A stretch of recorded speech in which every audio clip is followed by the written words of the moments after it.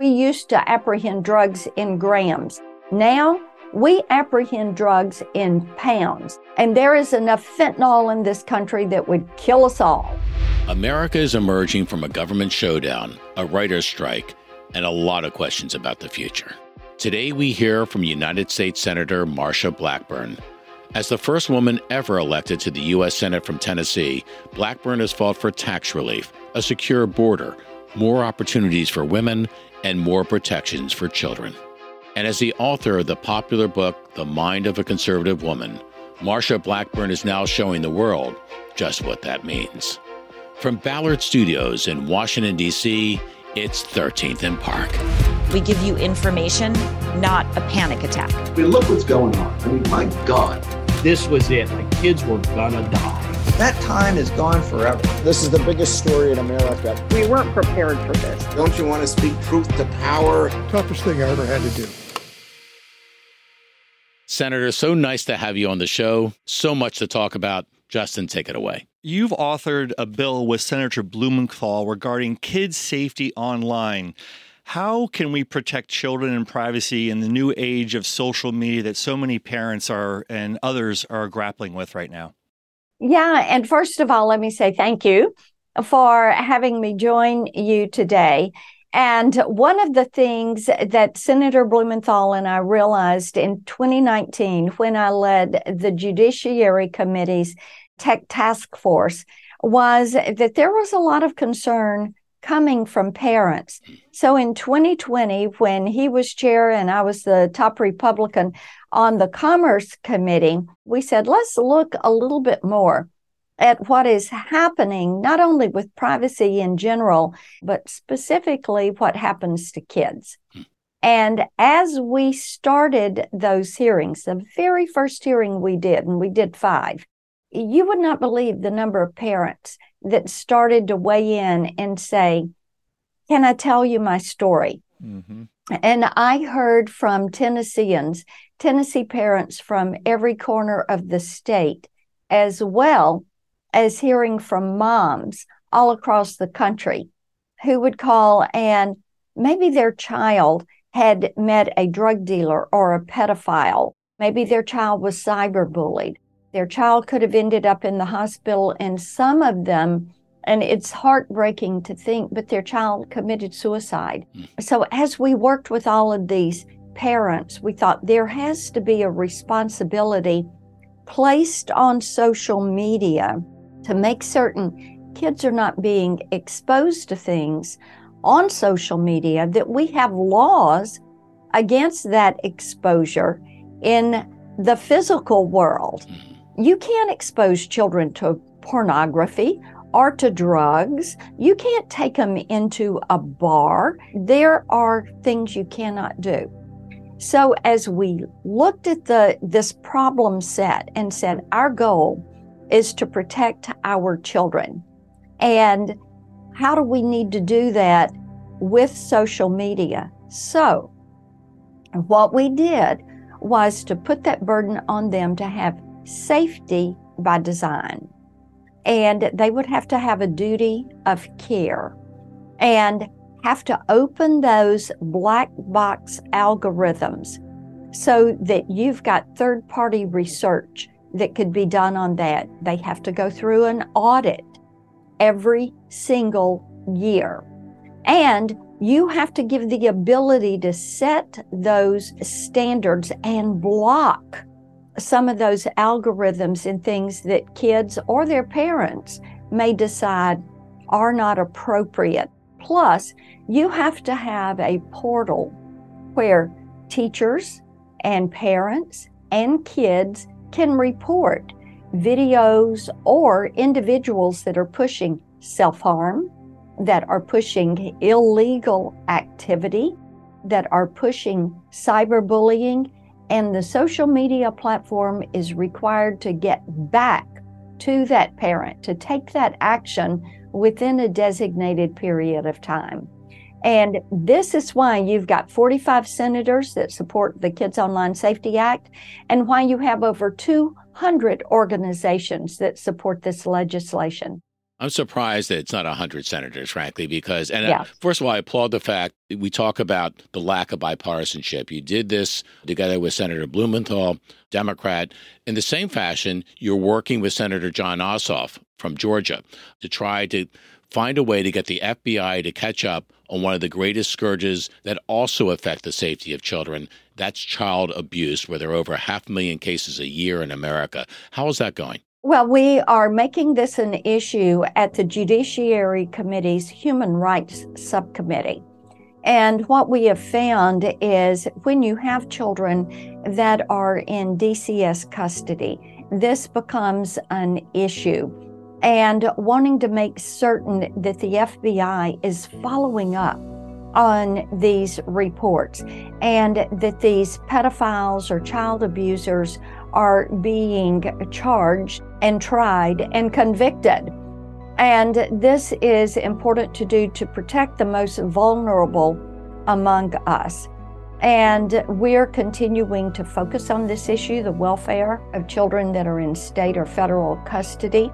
And in addition to that work, I have written Secretary Javier Becerra because at a Finance Committee hearing back in the spring, I asked him about the report of 85,000 migrant children that they could not find.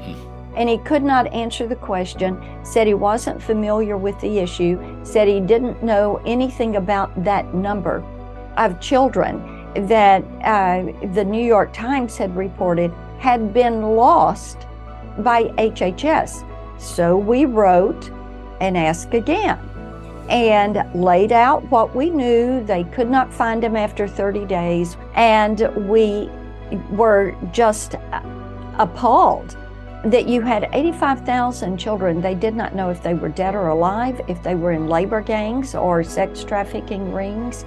And subsequently, the New York Times reported they had found some of the children working in meat processing plants. And I got no response to the first letter, so you know what? I wrote him again. We're not going to let them off the hook. Good for you. These are 85,000 children that have come to our border unaccompanied. They are minors. They have been placed with sponsors, and they cannot find them. The immigration issue, you focused on the 85,000 children, which is unthinkable. But recently, the U.S. Customs and Border Patrol apprehended 8,900 people in one day at the southern border. That's almost 250,000 people that they're catching at the border. What is the solution to the problem, and why can't Washington solve the problem of fixing our border? We know that this administration's border policy, their intentional actions on a border policy are to have the border wide open. We also know that DHS Secretary Mayorkas went to the wrong address recently. He did not go to Eagle Pass, where you've got that as many as 11,000 people coming across that border. He went over to McAllen and said, well, it's not so bad and our policy is working. But you can look at any of the footage, and indeed it is not. You have some of the Democrats who are beginning to say, you've got to secure this border. Primarily, they're Democrats that live or represent areas right along that border. And we hope that more of them will agree with us. And we are hopeful that we're going to see some money in the CR to secure that southern border, which absolutely needs to be done. Look, the Border Patrol for 30 years, they have said what we need is a physical barrier, we need better technology, and we need more officers and agents. If you ask them, they will say, put that wall up right now, Right. because it helps us. It gives fewer entry points. It allows us to protect this country. And right now, under Joe Biden, we have had 7.6 million people illegally cross that border. That is a population equal to the population of the state of Tennessee. Now, in that number of 7.6 million, you've got about 1 million of that number that are considered gotaways. They could see them on surveillance. They could not catch them. Your known and unknown gotaways, these are the people that are bringing pounds of fentanyl, 2,700 pounds apprehended so far at the southern border. They're bringing fentanyl. You have terrorists. You have known criminals. These are not people that wish us well. It has turned every state into a border state. It has turned every town into a border town. And right now, Joe Biden needs to go after the Chinese Communist Party because they're the ones that are sending these precursor chemicals for fentanyl to labs in Mexico. And then the labs, Chinese manned labs, create this fentanyl, and the cartels distribute the fentanyl, and it is killing the American people. It killed 100,000 last year. It killed nearly 4,000 Tennesseans. And this is out of control. Right now, I had a sheriff in Tennessee tell me, he said, Marsha, we used to apprehend drugs in grams. Now we apprehend drugs in pounds. And just about everything we apprehend, it is laced with fentanyl, whether it's a gummy bear, a pressed pill, marijuana, fentanyl is in all of it.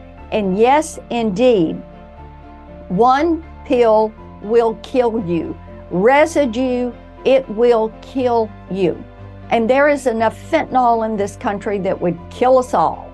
And it is why we have to make certain that we secure that border. It is why we have to make certain kids are not meeting these drug dealers online. The DEA told us 30% of the drug deaths, they have met the drug dealer online. We can do something about this, and it is imperative that this administration work with us and that the Democrats work with us to secure that southern border. You authored The Mind of a Conservative Woman.